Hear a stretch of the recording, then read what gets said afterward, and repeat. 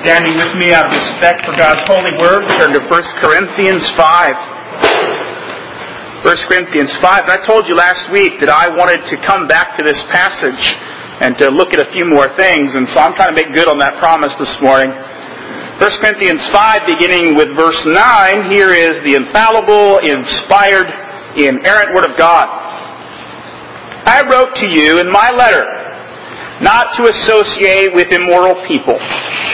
I did not at all mean with the immoral people of this world, or with the covetous and swindlers, or with idolaters, for then you would have to go out of the world. Actually, I wrote to you not to associate with any so-called brother, if he's an immoral person, or covetous, or an idolater, or reviler, or a drunkard, or a swindler, not even to eat with such a one. What do I have to do with judging outsiders? Do you not judge those who are within the church? Those who are outside, God judges. Remove them from among yourselves. I have one other passage I want you to turn with me to, and that's Mark 2. Mark 2, verses 14 through 17. As he passed by, he saw Levi, the son of Alphaeus, sitting at the tax booth, and he said to him, "Follow me." And he got up and he followed him. And it happened that he was reclining at table in his house, and many tax collectors and sinners were dining with Jesus and his disciples, for there were many of them, and they were following him.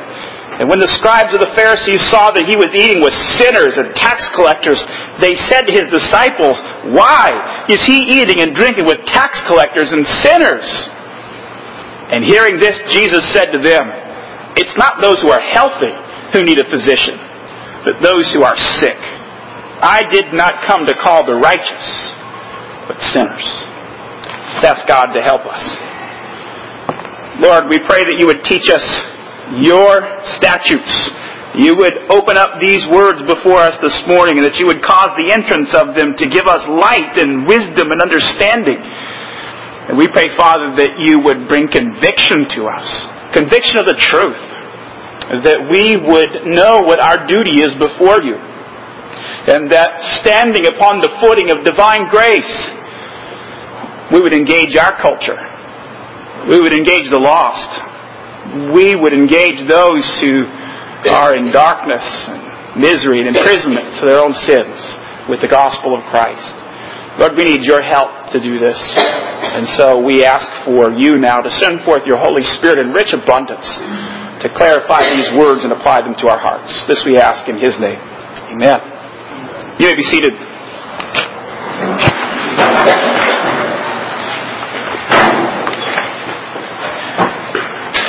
Well, I don't know what you were doing on Thursday night, but at least part of what I was doing was watching basketball. The finals are finally here, and I have to admit that I'm somewhat partial to Lakers and have been way before it was popular. But I was fascinated as I was watching the first part of the game to see a part of the locker room speech that Stan Van Gundy gave to his team, the Orlando Magic. And as I listened to it, at least the snippets that were played on TV, I found it to be an absolutely brilliant piece of motivational speaking. A part of what he said was this: they don't have to give you any respect. The media, the fans, nothing. He said the thing they can't take away from you is winning games. You see, what he was doing here was setting up a sort of us against them kind of a situation. And us against them. There are these people out there who won't give you any respect. Whether that's other teams, or whether they're other coaches, or whether the media, or whether the critics, or whether the people on the radio, or the fans. People just won't give you your due. And one reason why he would do that is to take all the pressure off them. As they are in this locker room, the visiting team, ready to head off out on the court and play the Los Angeles Lakers, he's saying something to them that's very important to take all the pressure off them. You aren't even supposed to be here. That's how bad it is. You weren't even supposed to be here. But now that you're here, you might as well enjoy it. And And then on the other hand, he appeals to their sense of pride. After all, they have defeated 3 very tough opponents who they were not supposed to defeat. And so now he appeals to their sense of pride that they have in each other, and their team, and their skills, and their abilities, and their accomplishments. And he is pumping them up to go out and to be fierce competitors as they play this game, to go grab some respect from themselves. As motivational speeches go, this was a very well-crafted motivational speech. And you say, well, what in the world does that have to do this morning with 1 Corinthians chapter 5? Well, it got me to thinking about something we need to do. Something I need to do, and that is get us motivated as we head into the summer months to be missionaries to our culture. And what caused me to think about that is what we have here in this text, 1 Corinthians chapter 5, verse 10, where the Apostle Paul spells out a strategy or a policy of engagement for the church. That we're not the kind of people who sit on the bleachers. We're not the kind of people who are just merely cultural spectators. We're not the kind of people who just get on the radio and criticize everything that's going on in the administration, everything that's going wrong in the world, but that we're the kind of people who engage our culture. That we become difference makers, that we become the kind of people who enter into the situations of people and into their lives, into their homes, and enter into relationships with them that we may share the gospel of Jesus Christ to them. That's what I believe Paul is speaking about here. At least he's giving us the seeds of that kind of a policy. And what I want to do this morning is motivate us to listen to the call. I want to motivate us to listen to the call. After all, I'm doing it right now at the outset of summer because summer is typically the time when churches power down for about 3 months. Cancel all the programs, turn off all the lights, and wait for everybody to come back from vacation at the end of August. But we're not called to do that. We're missionaries.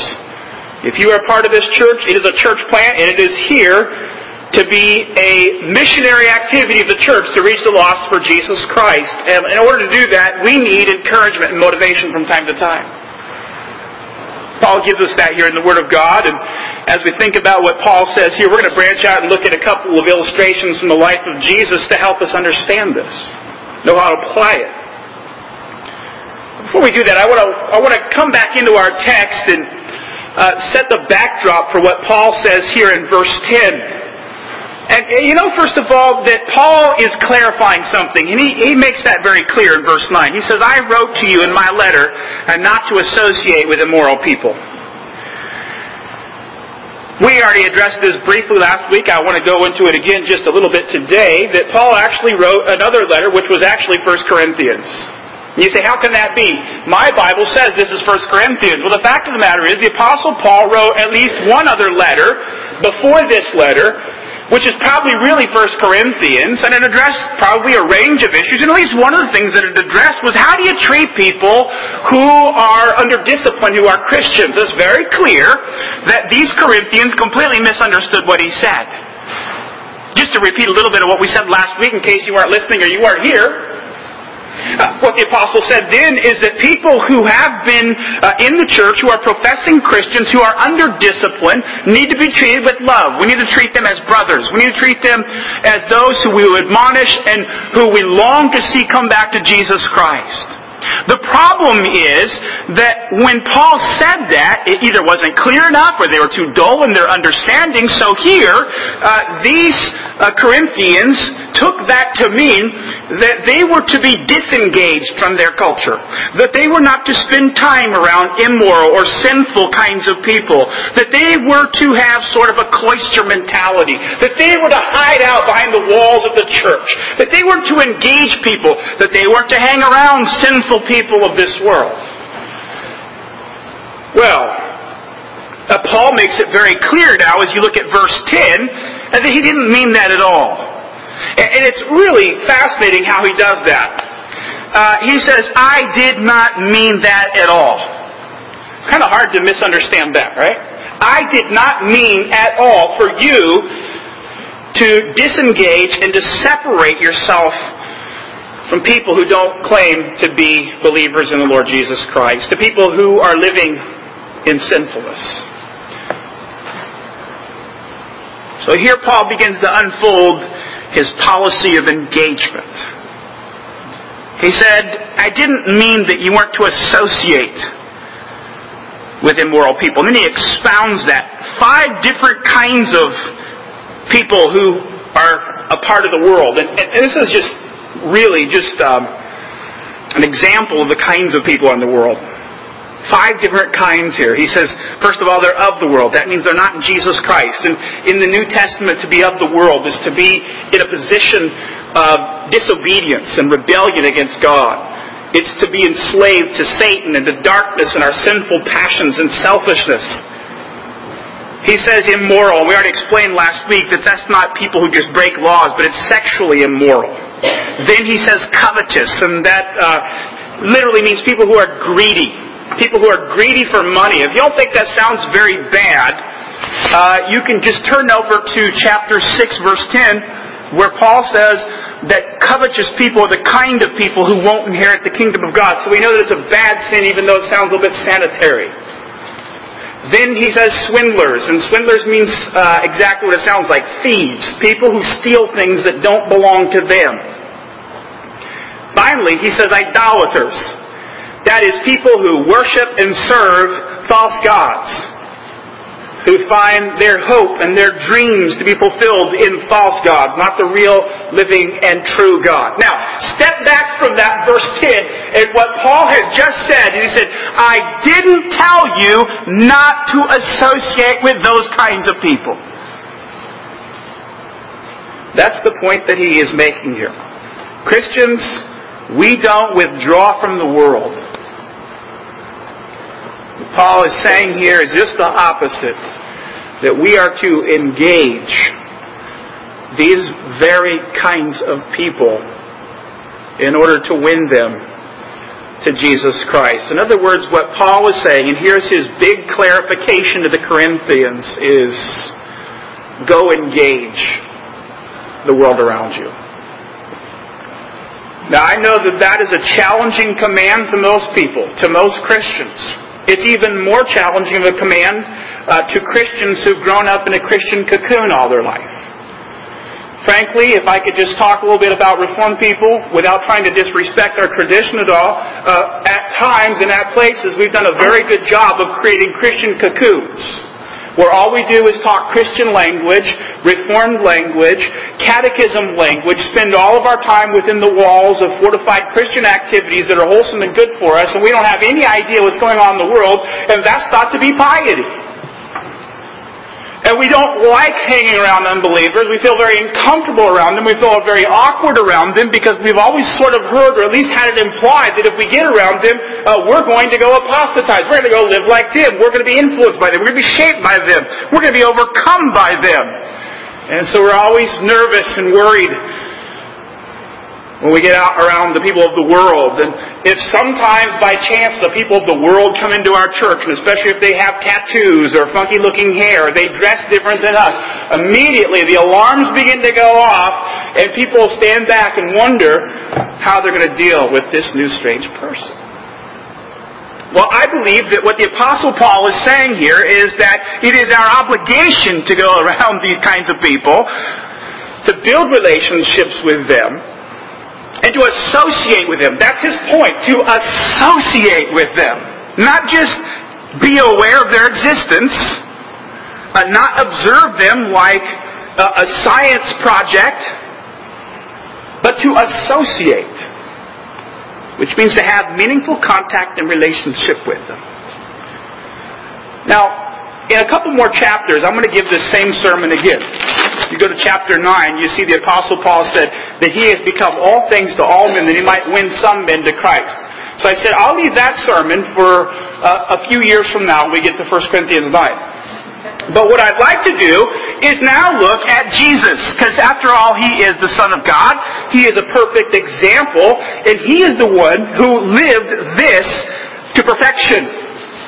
And the first passage that I want to look at, which illustrates this policy of engagement, is the one that we already read here in Mark chapter 2. I thought I'd begin with the least scandalous and move to the most scandalous.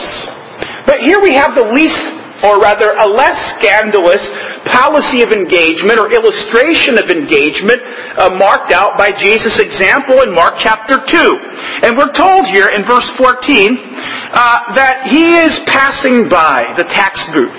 He's been teaching next to the Sea of Galilee. He is in Capernaum, think northern Israel, a place where Jesus spent the majority of his time during his earthly ministry. At any rate, he's walking by and he sees Levi, the son of Alphaeus, sitting in this tax booth, and he said to him, "Follow me." And it says he got up and he followed him. Let's break that apart. And I want to examine this narrative, first of all, in terms of the characters. And the first character is Levi. And Levi is a Jew, and Levi is a tax collector. Levi is somebody who is estranged. That's what a tax collector is. I'll come back to that in a moment. But he's sitting at a tax booth, and how this happened is that wealthy people would buy an entire district from the Roman government for a large sum of money, and then they would employ people to sit in those tax booths and collect tolls from people who came by with stuff. And sometimes, well, not just sometimes, but sounds like from the records of that day that these people were very shady. They were basically authorized to be criminals, to shake you down and to get all the cash they could from you. That's the kind of person that Jesus invites into his inner circle, by the way. When he calls Levi to himself, he is not offering Levi the back seat or the back pew in the church. He's not offering him a janitorial position. Not that being a janitor is bad. I'm just saying, he's inviting him into the inner circle of his ministry team. He's inviting him to be one of his disciples, one of the 12, one of the people who would be entrusted with written revelation to go out and to proclaim the gospel to the people throughout Palestine, and later on would be prepared and sent out into the world to take the Christian church and the Christian message of the Christian gospel to the Roman Empire.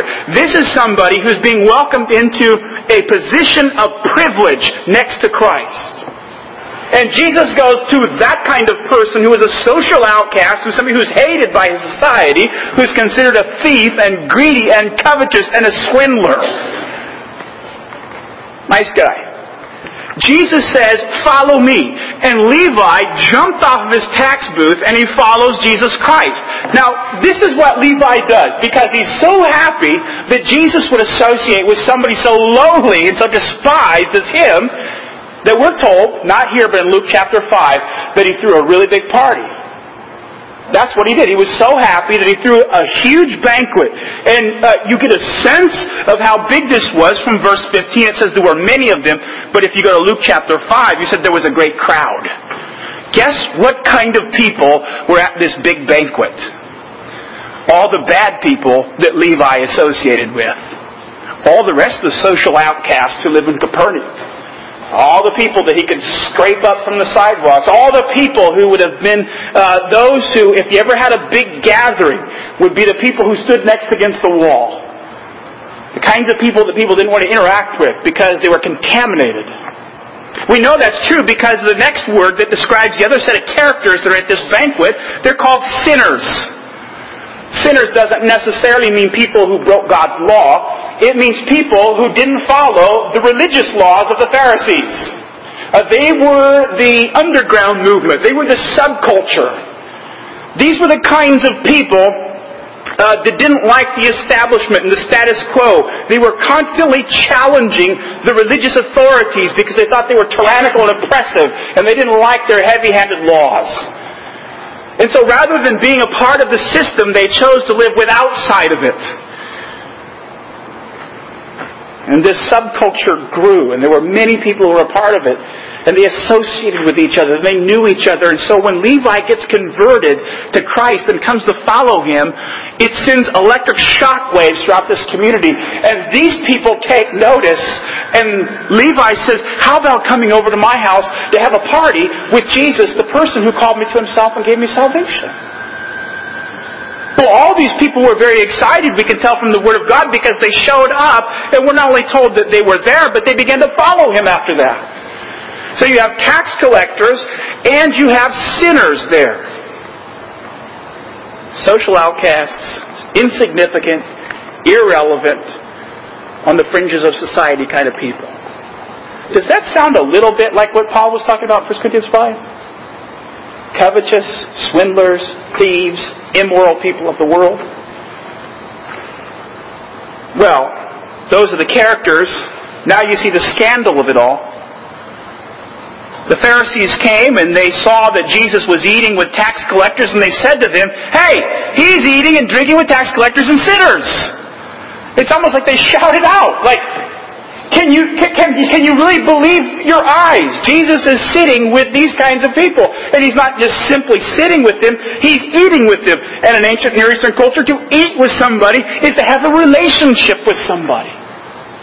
He's not just eating with them, He's drinking with them, which means He's having wine. So He's eating, He's welcoming them He's trying to build a relationship with them, and He's having fun with them because He's drinking wine with them. And these Pharisees are utterly scandalized by it. Why? Well, because these people were considered outcasts. Tax collectors were hated so much that they were listed with murderers. Tax collectors were hated so much by the Jews. And by the way, Levi is a Jew. The people at this party are Jews. They're also hated by the rest of the Jews that they're disqualified from being a judge. They're disqualified from being a witness in court.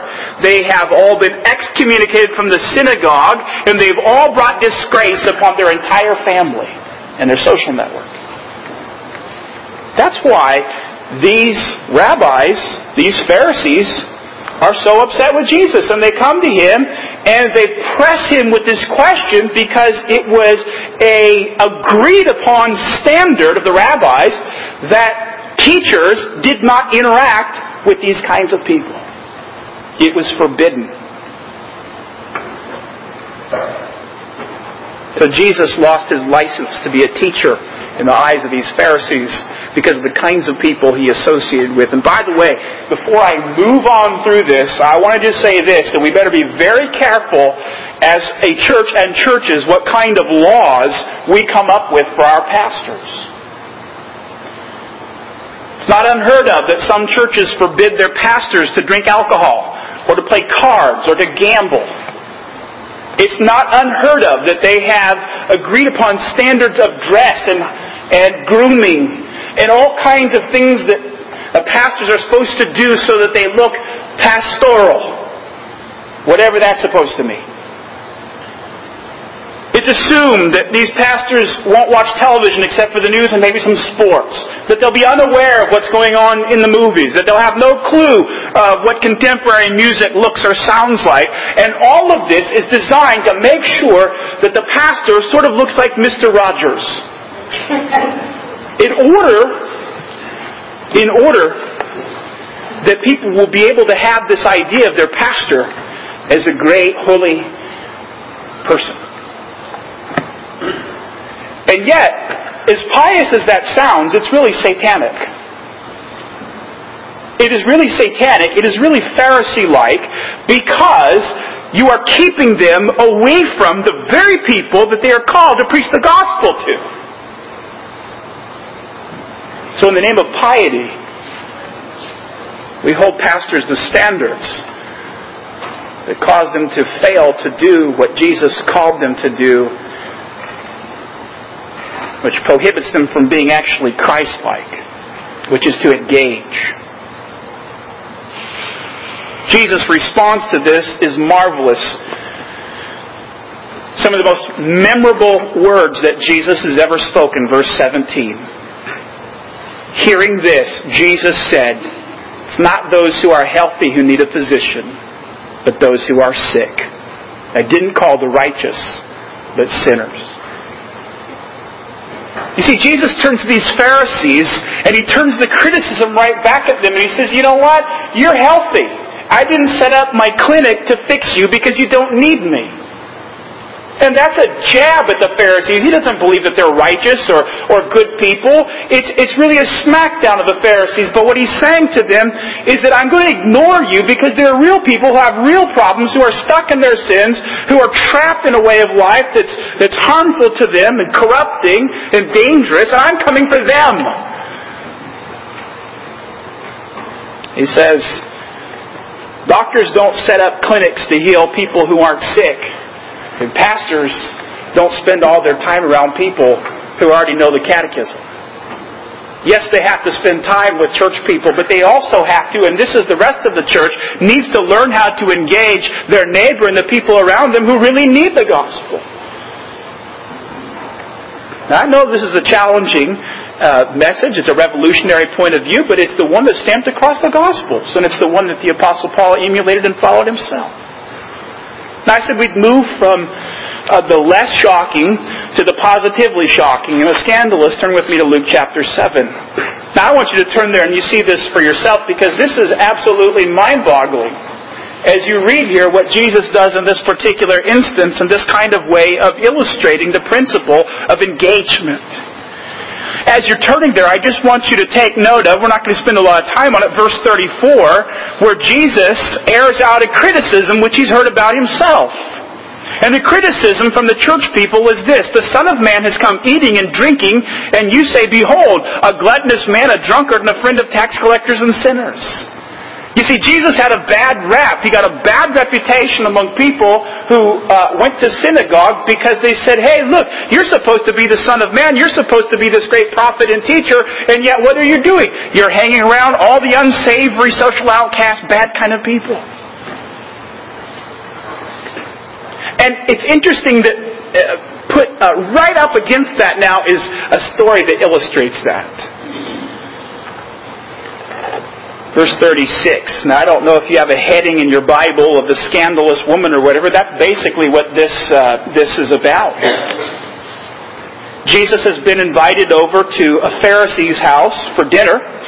And this Pharisee is an arrogant, self-righteous punk. You can see that from verse 44 through 46. Jesus criticizes him.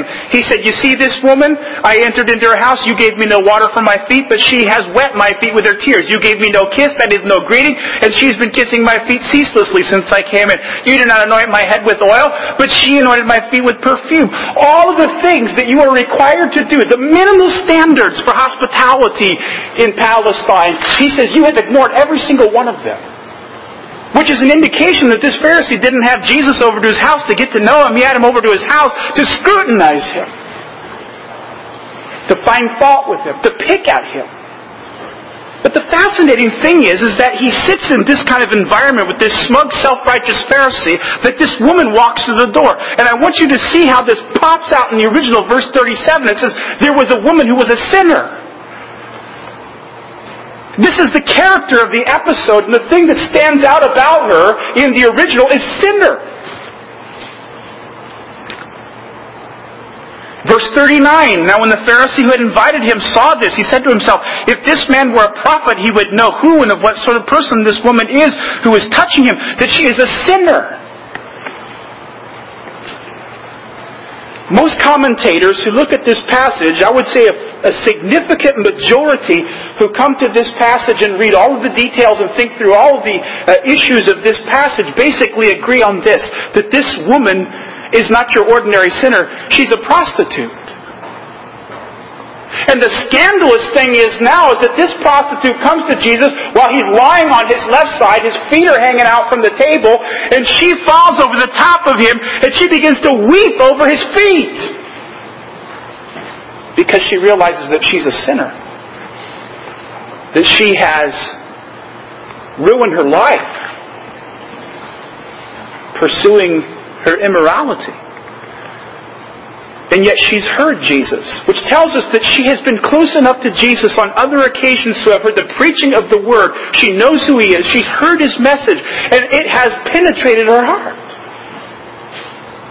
So this is not her conversion experience. This is her gratitude experience. She comes into the house of this Pharisee who is smug and self-righteous, and she plants herself at his feet and begins to pour out over his feet a very expensive bottle of perfume.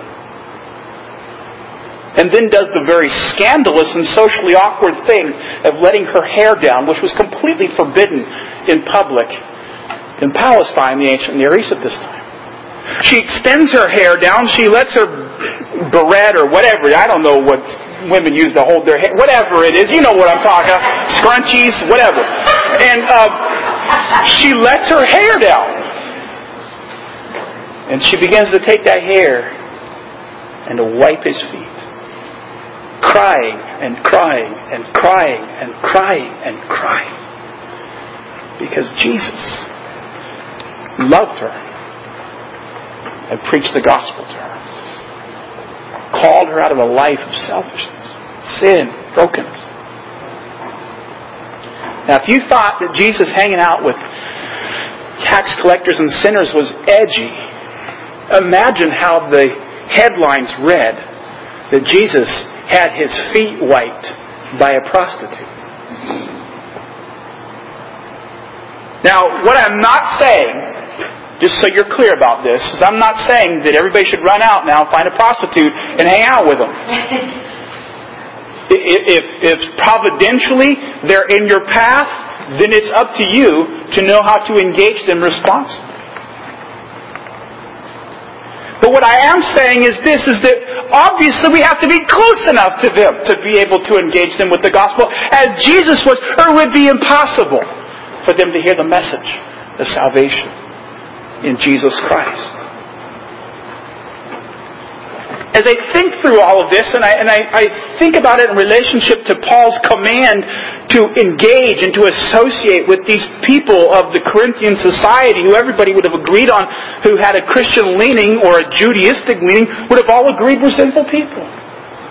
What I've done here is I've gone through some illustrations of the life of Jesus where we have situations where He illustrates by His behavior this kind of engagement. And what I want to do now as we wind our way to the end of this message is I want to give us some applications which will guide us now as we think about this duty we had to take up the call to go engage our culture and to be missionaries within it for this summer and then beyond. And the first thing that I think I can see here is I put these stories together with Paul's admonition here in verse 10 is that the very first principle that we need to learn from this illustration, and the principle is that if we are to have impact with the gospel, we have to have contact with people. Now that's very obvious and should probably go without saying, but I think about that principle in light of some of what I've heard in my past. Of a lot of gospel preaching within church sanctuaries, of pastors waxing eloquent about how they're not ashamed of the gospel, and yet when I think about them in some churches, I wonder whether they've ever been around unbelievers. And I'm not trying to be critical, it's just that we can so easily become insulated and isolated in our patterns and in our way of practicing church that somehow, some way, we never end up around the kind of people that Jesus came to lay down His life. And what I'm not saying is that these people are dishonest. I'm just saying that it's time to change the strategies and the tactics. It's time to pull out the Levi strategy, which is to invite everybody over to your house and have a big barbecue, and don't fill it up with a bunch of Christians, but invite a bunch of unbelievers that you know. That's part of the policy of engagement. Sure, have your family there. Sure, have some other mature Christians who are able to be there to help build the relationship. But invite people over to your house who don't go to church. That is an intentional strategy of outreach. That is an intentional, strategic application of being a missionary. That you get close enough to people and show fellowship and hospitality to them that you are able to build a relationship out of which flows naturally witness for Christ.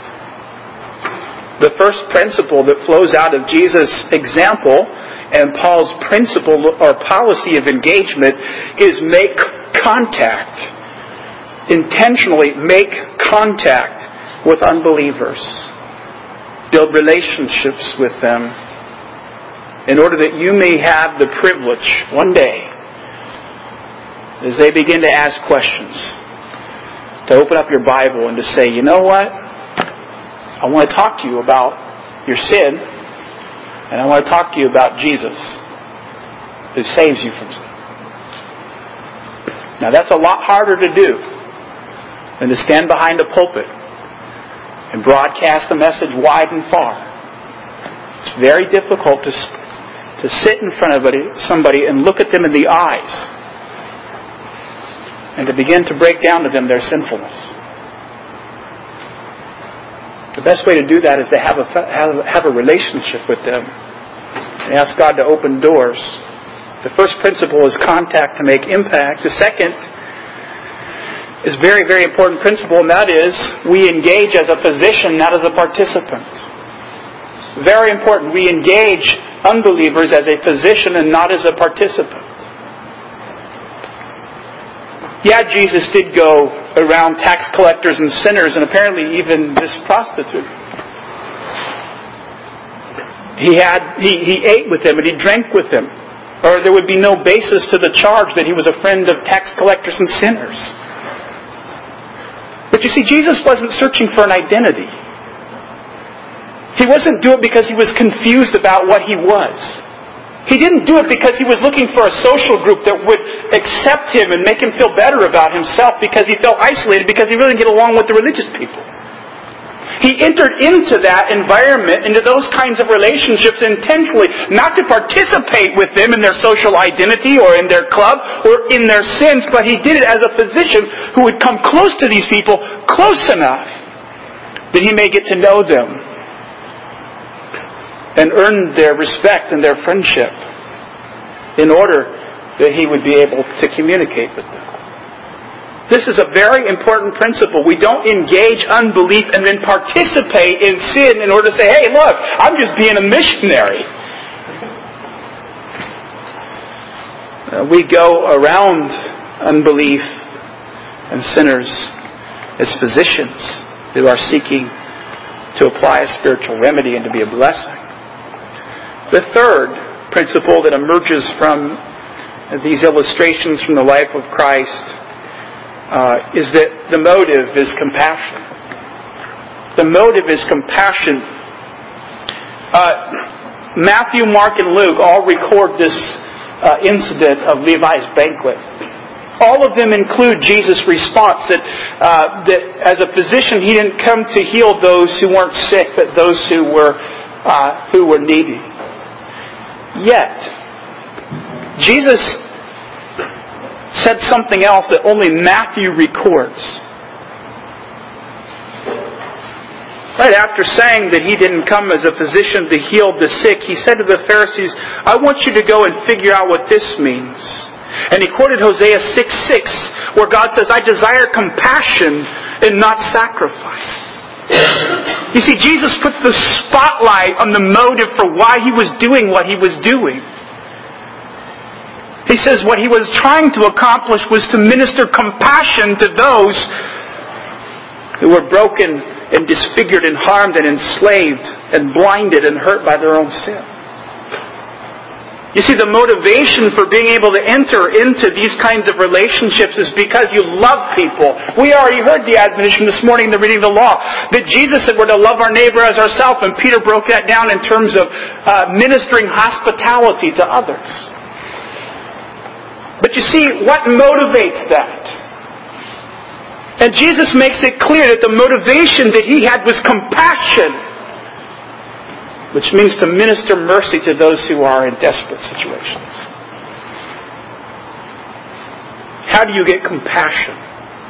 Well, you pray for compassion, but you get compassion by realizing what sin is and what its consequences are. And what will happen to you if you don't repent. And what will happen to them if they don't repent. The Bible is very clear that God, yes, is indeed a merciful and compassionate and loving God. And he extends the gospel call to as many who will hear it. And he proclaims it loudly from the rooftops and the streets and everywhere that Jesus saves. And everybody who would like rest and who is weary can come unto Jesus Christ for salvation. But the other side of the message is if you don't come, if you don't embrace Christ unto salvation, there's certain wrath. There's judgment. There's eternal condemnation. How do you get compassion? Well, you figure this out. You just listen to the message of the gospel. On the one hand, that if we would repent and believe, that God will be gracious. On the other, if we don't, certain judgment awaits. You see, the consequences of sin are eternal condemnation, and we need to meditate upon that. We need to realize that it's not just that they have a different way of life. It's not just that they do things that you wouldn't do. Is that the result is devastating. Flowing out of what we understand sin to be and what its consequences are. We're to cultivate compassion. And we show that real compassion by engagement. It's not enough for us to just simply say, "Oh, I have compassion for sinners." And then you never lift a finger to talk to a single one. I don't understand that. Spend all the time in the world making sure you sharpen down the gospel message till you get it just right. But you never tell anybody about it. I don't see how that's compassion. Compassion motivates us to go. Compassion motivates us to engage. Fourthly, and finally, what emerges from this is that conversion is the aim. We engage with a purpose. We engage with a purpose. Something recorded in Luke 5, which again is the same story, just Luke tells it from some different angles. Doesn't mean there's a contradiction. Jesus there says that He's calling them to repentance. In the original, that's metanoia. That means a complete change of life based upon a complete change of mind. In other words, the purpose of the engagement, again, was not for a social identity, not just to hang around people who might be accepting of Him, but it was to come into their world for the purpose of converting them. This has to be the principle which guides us when we go to engage in believers and build relationships with them and be friends with them. Ultimately, what we ought to be aiming at and thinking about is not just that we love them and have compassion for them, but we have a sincere, heartfelt desire to see them won to Christ. We must aim at their life change, which is a gracious action of God towards them, but that has to be our aim, that we pray for that, we work towards that, we talk about that, we take opportunities to testify concerning that.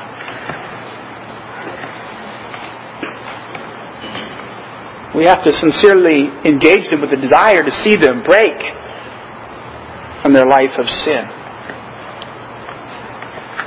You say, that's an awful lot to take out of 1 Corinthians 5:10, when Paul said, "I did not at all mean don't associate with immoral people." Well, it might be. But then understanding this verse and its broader context, and like I said, what Paul will explain in 1 Corinthians 9 and the example of Jesus, I think is exactly what is embedded within this text, is a policy of engagement. So this morning, I hope, as you've heard the gospel, as you've heard about Jesus' example, as you've heard about Levi and the grateful prostitute,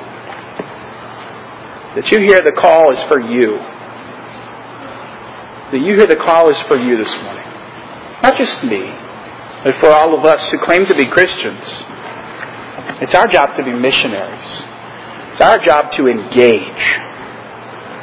It's our job to take this gospel with a sincere, heartfelt desire and aim to see real life change and to see people won to Jesus Christ, freed from the enslavement to sinful passions and to self-service, and that they may come to Christ with brokenness and humility and receive salvation and eternal life in Him. Let's pray.